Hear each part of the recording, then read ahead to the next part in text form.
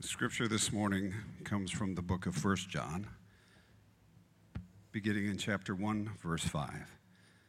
This is the message we have heard from him and proclaim to you, that God is light, and in him is no darkness at all.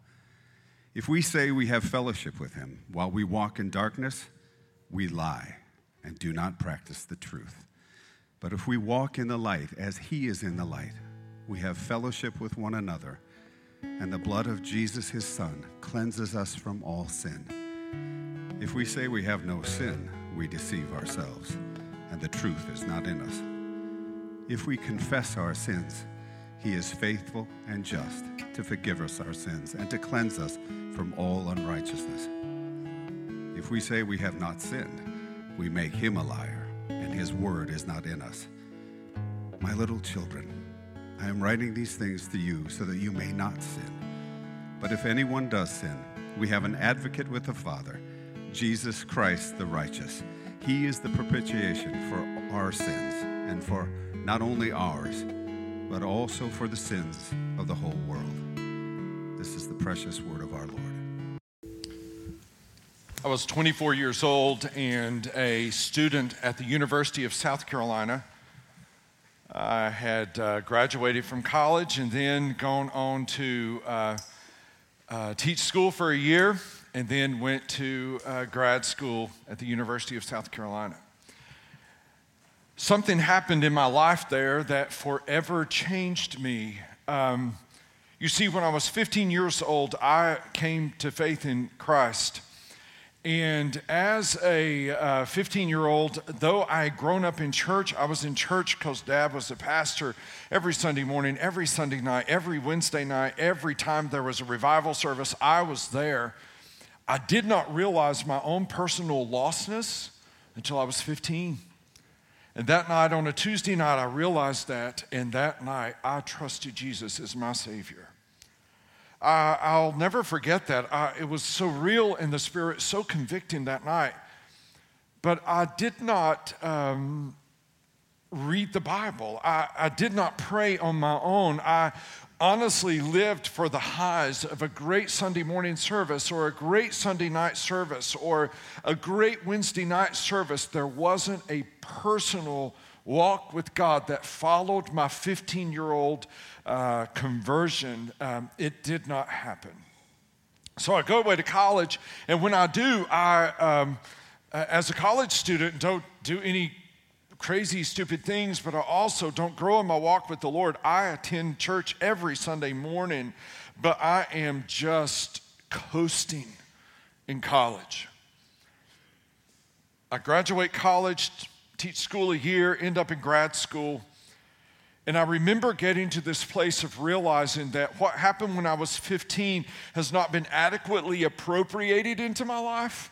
It's not taken root. And I remember being in my apartment in Columbia, South Carolina, staring up at the ceiling and saying to God, God, I don't know who you are or what you're up to, but I know I need you.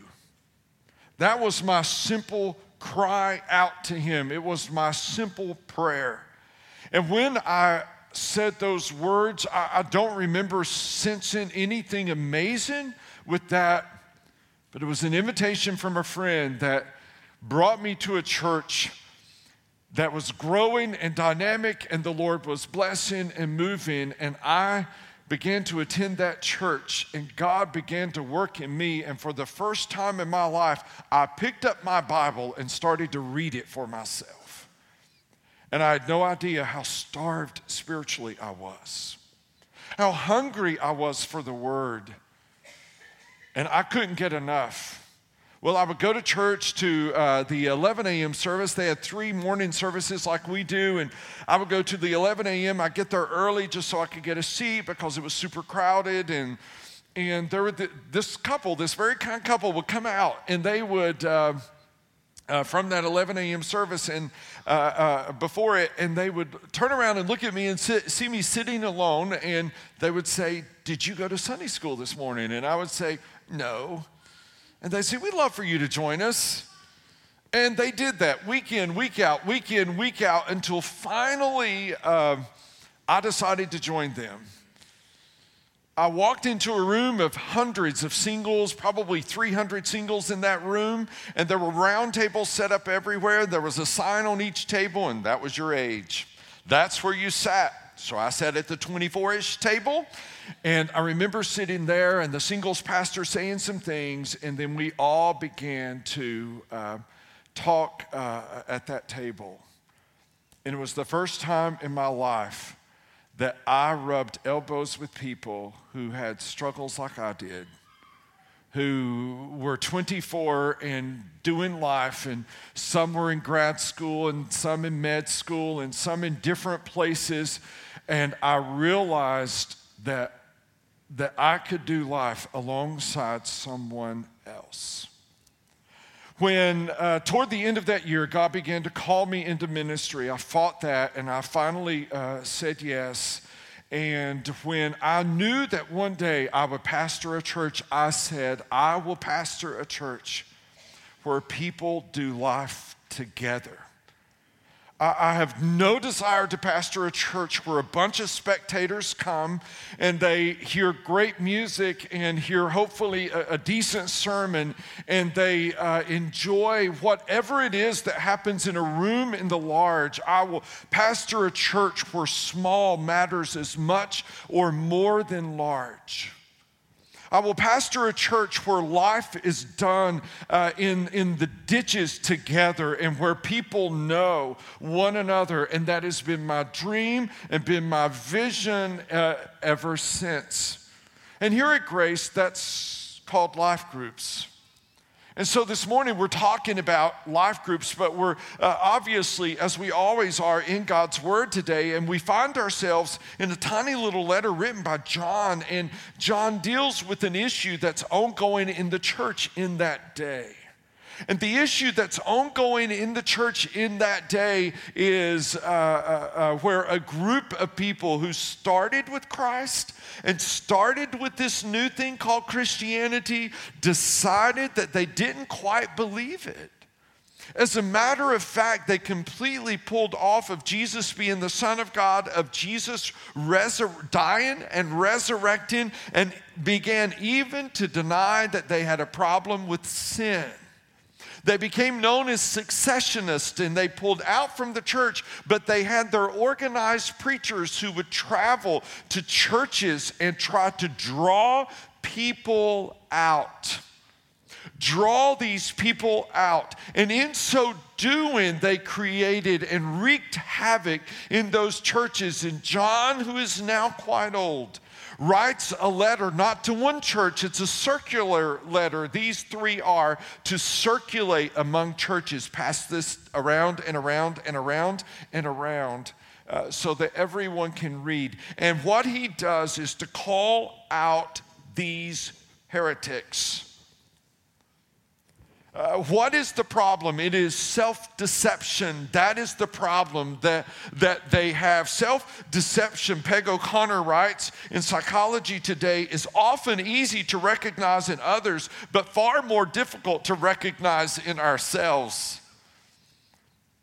With ourselves, she says, we lack perspective. When you think of self-deception, one version of it is denial. Somebody who denies a reality that people all around them can see, but they refuse to see. They are self-deceived. She defines self-deception as a set of practices and attitudes that hinders a person from making a reliable assessment of their situation. And so John is going to answer this problem of self-deception, and here's what he says. We all have a problem. It's called sin. And God has an answer, and it's called fellowship. We all have a problem. It's called sin, and God has an answer, and it's called fellowship. So let's jump into three lies, three truths that John uses to answer them, and you'll discover perhaps some self-deception that might be crawling and creeping around in your own life. The first lie, I can hang with God and the world at the same time. This is the message John writes in verse 5. We have heard from him and proclaimed to you that God is light and in him is no darkness at all. So when John writes that God is light, in order to understand anything written by John, you need to read all of John. That means John the Gospel, Matthew, Mark, Luke, John, that Gospel, and then these 3 letters and the book of Revelation. He wrote all of it. And when you look at it, we discover that with John, light equals life.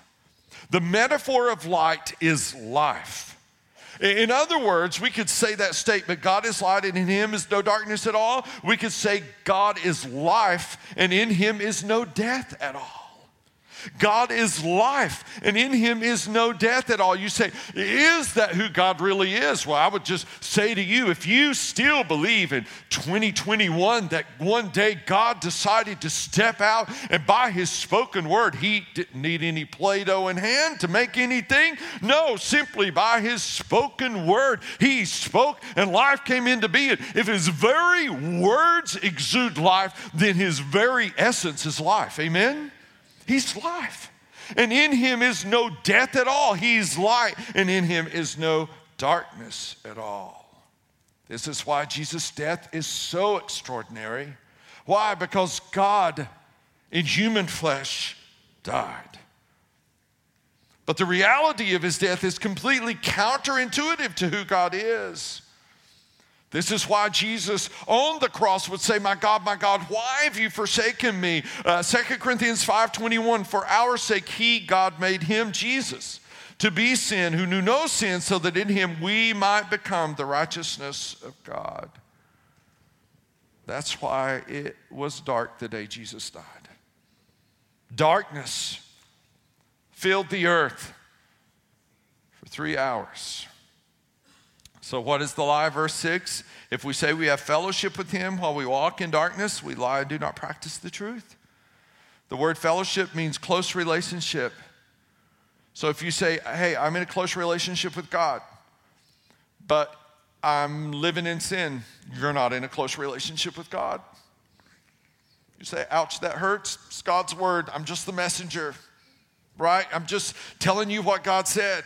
I have a close relationship with God and a close relationship with my girlfriend who is an unbeliever, and we have sex whenever we want to and do whatever we want to. You don't have a close relationship with God. No, you cannot walk in light and darkness at the same time. I have a close relationship with God and I also cheat on my taxes every single year. No, you don't. You have a close relationship with your accountant, but not with God. I have a close relationship. I could keep going, couldn't I? I could keep going. I could keep saying all of these things. And the reality is we're self-deceiving. We're like, oh, I could cherry pick that sin or and do this and do that. The alcoholic who says this will be my last drink is deceived. The workaholic who says I have to work 60, 70 hours a week to get the job done is deceived. The couple whose marriage is still struggling, but one or the other says, no, we don't need any help. We'll figure this out on our own, is self-deceived. What is the alternative? John continues, but if we walk in the light as he is in the light, we have fellowship with one another, and the blood of Jesus, his son, cleanses us from all sin. So to walk in the light is to have fellowship with God. He is light and he is life, and it is to have fellowship with him. And when you walk in the light, what do? Some of you may say, but I'm so scared to walk in the light. I just don't want to come to God with everything that I am and all that is wrong with me and all that is messed up. But he already knows, doesn't he? He knows it all. He knows you, and he knows the motives behind what you do. Like, he knows us so well. So the reality is that we need to come to him with all of it. Just like me on the sofa, that simple prayer, God, I don't know who you are or what you're doing, but I know you. I need you in my life. That was all I could articulate at that point. But he knew, didn't he? Wherever you are, that it just means to come honestly before God. And to walk in the light is to fellowship with one another, to have a close relationship with brothers and sisters in Christ. And something remarkable happens. The fact that it's in the present tense means that those who walk in the light still sin. Any of you sinned this week? If you say no, you're self-deceived. Back to the lie and the truth, right? We still sin, but don't try to hide that fact from God. Those people walk in the light with him and experience his ongoing forgiveness and his ongoing cleansing for their sins. I would ask you, who knows your struggles? Who is it on planet Earth who knows your faults and knows how you struggle? We have 5 measures here that we use to determine, are we doing our job? Our job isn't determined by how many seats are filled. No, that's not our job. That's how, people who are doing concerts, that's how they determine if they do their job. Our job isn't determined by that. Our job is determined by, are we making disciples of people who walk closely with the Lord? So one of our measures is people here look across at others weekly in fellowship and accountability. So I would say if you're married, your first person who can help keep you accountable is your husband or your wife. You may say, oh, but I'm scared. If my wife knew what I struggled with, if my husband only knew what I deal with. Howard Hendricks, the great professor at Dallas Theological Seminary for many, many years, tremendous man, wrote prolifically and phenomenal man. Hendricks said he had been married for about 10 years when he had struggled with all of these things, and he thought, there's no way I could ever tell my wife this stuff. He said, finally, I just sat down with her one day because I couldn't stand it anymore, and I looked at her and I said, I just need to tell you I've been struggling with, and he listed whatever he had been struggling with, and he said, I just waited, and she looked at me and she said, I've known that for 10 years. No surprise, right? She lived with the man. She knew. He just somehow thought he was fooling her a tad better than he really was. So I would say to you, if you need a tool, I mentioned this a couple weeks ago, we have some next steps. This marriage journal, absolutely remarkable. Great questions. Great questions. If you ask these questions every week with your spouse, is there any unconfessed sin, conflict, or hurt that we need to resolve and or seek forgiveness for? Wow, that'll clean you up on the reg, right? That's like taking a marital bath at least once a week. And I recommend, but then here's such a positive good one. What is a dream, craving, or desire that has been on the forefront of your mind? It's a good question. How can I pray for you this week? What is one thing I can do for you this week? Great stuff here. I recommend Lifegroup. Obviously, we're wearing the t-shirts. We so recommend that. Lie number 2, I don't struggle with sin. If we say we have no sin, verse 8, we deceive ourselves and the truth is not in us. All right, so these heretic preachers were circulating saying, sin's not a deal. Sin's not a deal. Does that exist today? Oh my goodness, does it ever? Does it ever? I have tried repeatedly to unsubscribe from the North Carolina Council of Churches emails, and they sent them yet again this week. Yet again. What are they about? This week, their theme was LGBTQ rights and how we as churches ought to advance those. The North Carolina Council of Churches. Oh, why? Sin doesn't exist, right? Sin doesn't exist. This is prevalent in our culture today.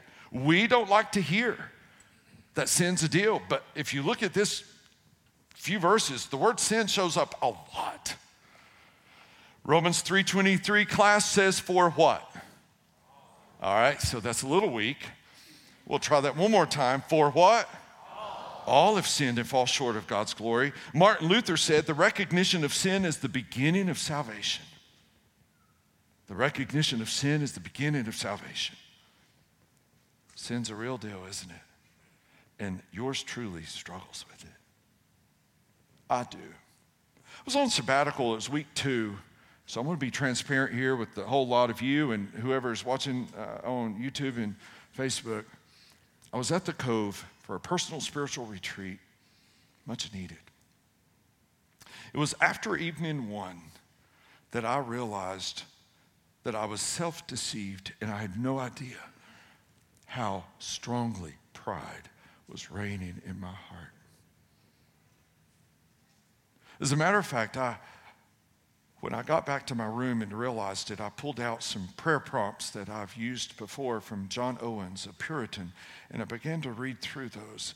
And it was so revealing of the ugliness of my heart that I was literally in my room on the floor with computer open, praying through those prompts. Have you ever had a time of confession, either with the Lord or with someone else, to where that when it was over, there was this sense of release and relief, like the weight lifted? It was that for me. And God had revealed this pride that just sat there unnoticed by me, this awful pride. And so I shared it with Wendy and shared it with, I have a couple of men who hold me accountable, and shared it with one or two of them, and then went about the rest of the sabbatical just praying, Lord, don't let me be so self-deceived again, and that kind of thing. And so it was the last Sunday of sabbatical, and I kind of can't believe I'm telling you this, but it's true, and it happened, and I'm your pastor. Maybe after today I still will be. It was the last Sunday of sabbatical, and I went alone to a church in Spartanburg of a great friend of mine, or not a great friend, a friend of mine. He and I did our doctoral work together, same cohort. I haven't seen him since then, and we connected during that time. His church has boomed and growing. It's an amazing church. And so I show up unannounced, and I worship, and it's a phenomenal worship service. They're doing a great job down there. It's a massive, it's just much larger than us. They're you know, when your lobby is called a concourse, that's something, right? So the lobby's bigger than this worship space right here.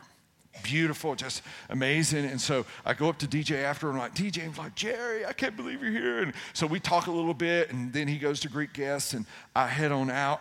And those of you who know me know that I don't walk anywhere slowly. I just don't. I don't know how. I go in full stride, always. I mean, my family will say, we're back here somewhere, you know, slow down. So I'm leaving in full stride, leaving when, boom, a window appeared. I smacked it. I'm telling you, when I say I ran into it, it reverberated down the concourse. And this woman who's standing by the door, you know, that you walk through, looked at me and said, are you okay? And I lied and said yes. And slid to my left and walked out the door. And I remember saying, no lie, dear God, I thought I was humble. Like, is this what it takes? And so I'm walking to the truck when all of a sudden I feel warm coming down my nose. It's blood. Like I'm bleeding in the parking lot of mega church, pastor I did my doctorate with, and I think I'm humble. And then I'm like, just get to the truck. Just get to the truck. And so I'm beelining to the truck, right, walking faster. I get there. I get Kleenexes out. I've got them on my nose. Like I'm bleeding so much, the Kleenexes are getting saturated. What happened is I looked this way to look at their amazing kid facilities. These glasses, tough glasses. Took the brunt of the blow, cut my nose, though, in the process, just ripped the skin. And so I'm sitting in the truck thinking I'm okay when here come two men. I'm like, no. And so they come, and I roll the window down, and they said, are you okay? I'm wearing glasses with a Kleenex under it, and it's red. And I lied and said, yes, I'm fine. And they started to ask me questions, and as I was sitting there, I realized that they were going through concussion protocol. Who am I? Where have I been? Where am I going? Like, they think I've done it big, and I'm thinking, is the window still in place? You know, because it was a massive, like 20-foot wall of windows, and I nailed that thing. And so they left. I FaceTimed Wendy, and she was like, I know, honey, right into the window. And I said to her, I thought I was humble. Like humble and humiliated. I think you humble yourself and then God humiliates you if you don't take care of that first, you know? And like, what in the world is going on? I text DJ later when I get back to the house, and I had to stop and buy gas. That was fun. And I text DJ later, and he messages me back. He sends me a video message, and he's just chuckling through the whole thing. Because I'm an idiot, right? I know I made their staff meeting the next day. Like, I know they grabbed that camera that's on that window. What is my point? My point is this. Number one, evidently there was pride still there. All right? That I clearly didn't see. Number two, God is gracious enough to plow me right into a window, right? And to say, deal. And thirdly, we're good at lying about real stuff in our lives. Every one of us is. So what do we do? Verse 9. If we confess our sins, he is faithful and just. That's a good word, isn't it? To do what? Forgive us, clean us up. Confess is to say the same thing as one another. That's what the word means. So please hear me. I love you, church. I really love you. I hope you still love me. It is to say the same thing as one another. You can never confess unless somebody else has told you it's sin. You say, who is that somebody? Either the Holy Spirit or a person he uses. Why? Because the word confess means to say the same thing as one another, as another. Somebody has got to say to you, that's sin. And as soon as you hear it, either directly from the Spirit or the Spirit through another person, you're faced with a choice, aren't you? Do you continue or stop? A.W. Pink, the pastor, says it is not the absence of sin, but the grieving over it which distinguishes the child of God from empty professors. In other words, we're not a room full of sinless people, but we're a room full of people, hopefully, who see our sin and grieve when we do. So a life group is a confessing group of people grieved over your sin, grateful for your Savior, and graced with one another's fellowship. That's a life group. Don't go in there and pretend. Don't go in there and act like you got it all together. Nope, not at all. And God is faithful and just. How can he be faithful and just in view of our sin? How is that possible? Like, how can he be faithful and just in view of our sin? He's faithful because Jesus died. And Jesus died in our place. He's just because Jesus died. So what is he faithful and just to do? To forgive and to cleanse. To forgive means to cancel a debt, and to cleanse is to clean us up. So when you come to God and you confess your sin, he forgives you immediately, but he also takes it out of the debit column and puts it in the credit. And Jesus' blood is what covers. Lie number 3, I didn't sin then and I don't now. This is a pervasive lie in our culture. Sin is not a deal. If we say we have not sinned, present perfect tense, meaning I didn't sin then, I don't now, we make him a liar and the word is not in us. Wow. If you say sin's not a deal, then you're saying Jesus is a liar because he died for it. He's also a fool because he died for it, if sin isn't a deal. David Jackman, British evangelist, said, we no longer call sin sin. Adultery becomes having an affair. Theft is helping myself to the perks. Selfishness is standing up for my rights. The last thing we human beings will admit is that we sin. He said we must not be surprised when the chickens hatched by atheistic philosophies come home to roost in terms of multiplying lawlessness and a society which will prove increasingly difficult to govern. Has anybody seen that in the last year and a half? But we must resist that drift with all our energy in our own lives, in our churches, and in our community. As Nietzsche proclaimed nearly 100 years ago, if God is dead, everything is permitted. We have a problem that Jesus came to take care of. So I want to ask you, what is your sin problem? What are you lying to yourself about?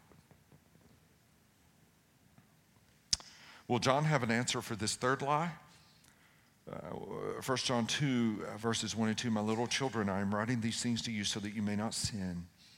But if anyone does, we have an advocate with the Father, Jesus Christ the righteous, who is the propitiation for our sins.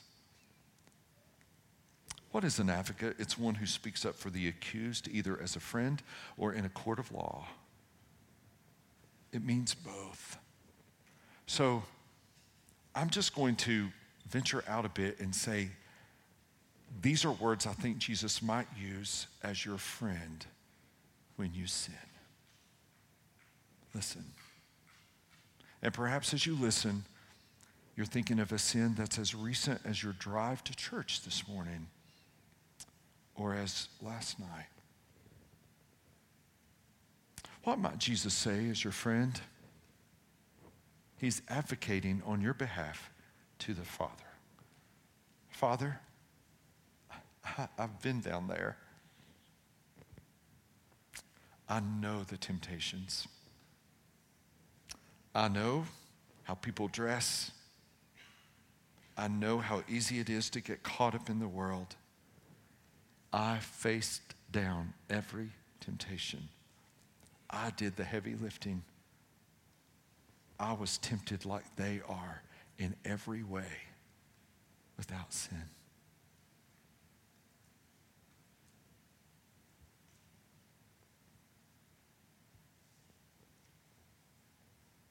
Does it occur to you that more times than you know, he has advocated on your behalf in your awful and even repetitive sin?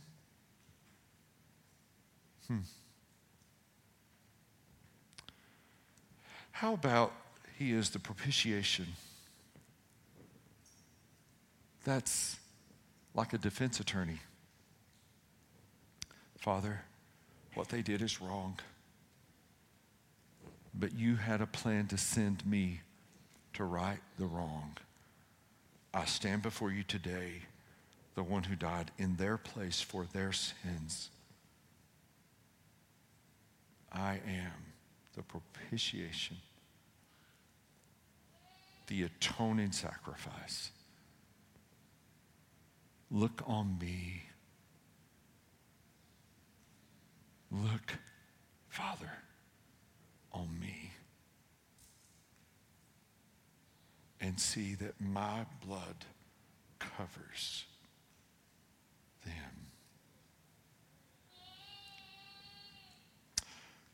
Our greatest problem is sin, and our greatest need is friendship, fellowship with God and fellow strugglers. So let me ask you a question. Do you know Jesus as your personal Savior? Meaning, have you ever trusted him to forgive you and become your advocate and your propitiation? If you haven't, you can. And he will save you today. You say, Jerry, how do I do that? A simple prayer. Oh, Jesus, I know I am a sinner, and I know I am lost, and my sin separates me from you. Today, I ask you to forgive me, to save me from myself and my sin.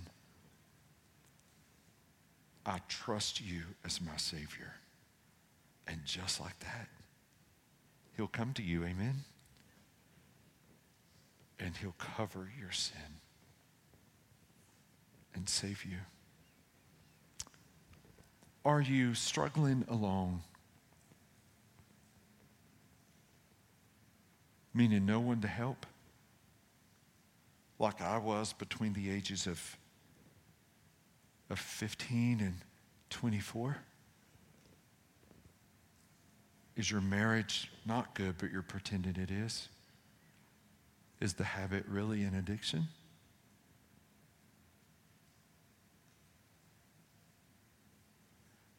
Is the secret sin feel like it's oozing out?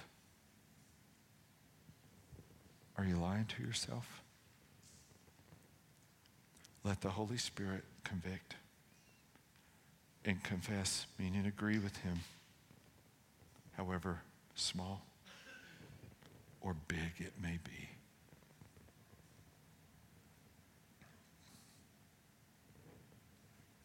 Here at Grace, there's no fail-proof way to make disciples. Why? We're all sinners trying to help others, right? But we've landed on life groups. It's what we've done. And we want you to be in one, and we want you to grow, and we want you to be loved, and we want you to love. And you stumble, we just want somebody there to catch you. That's why they exist, and that's why that we'll talk about them. It goes all the way back to me as a 24-year-old and to God doing a work that only he could do. So we're going to end our time commissioning our life group leaders who are in the room. We did this in the early service, have multiple life group leaders then. If you're a life group leader in the room, would you stand right now all over the building?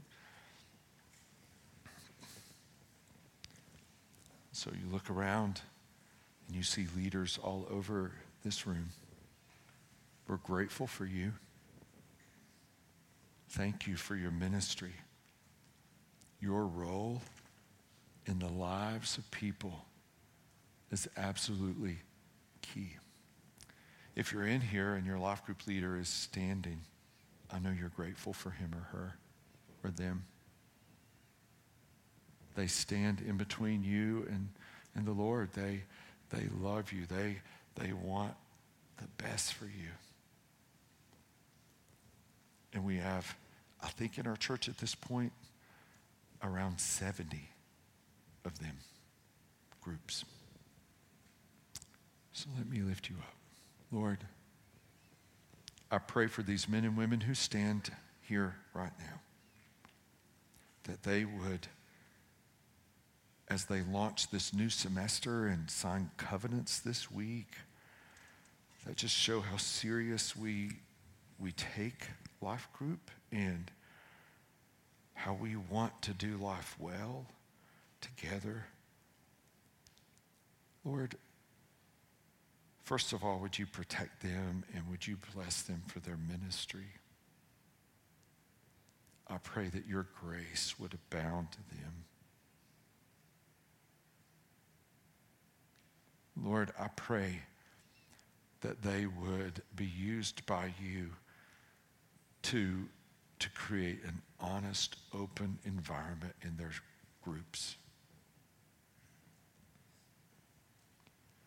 that is informed by truth of your word. And Lord, I pray that we, as we grow as a church, will grow small as we grow large. And whatever you have, we trust you in that. But I know that it is your heart that we grow in our walks with you. And then, Lord, I pray for those in this room who aren't in such a group and who need that.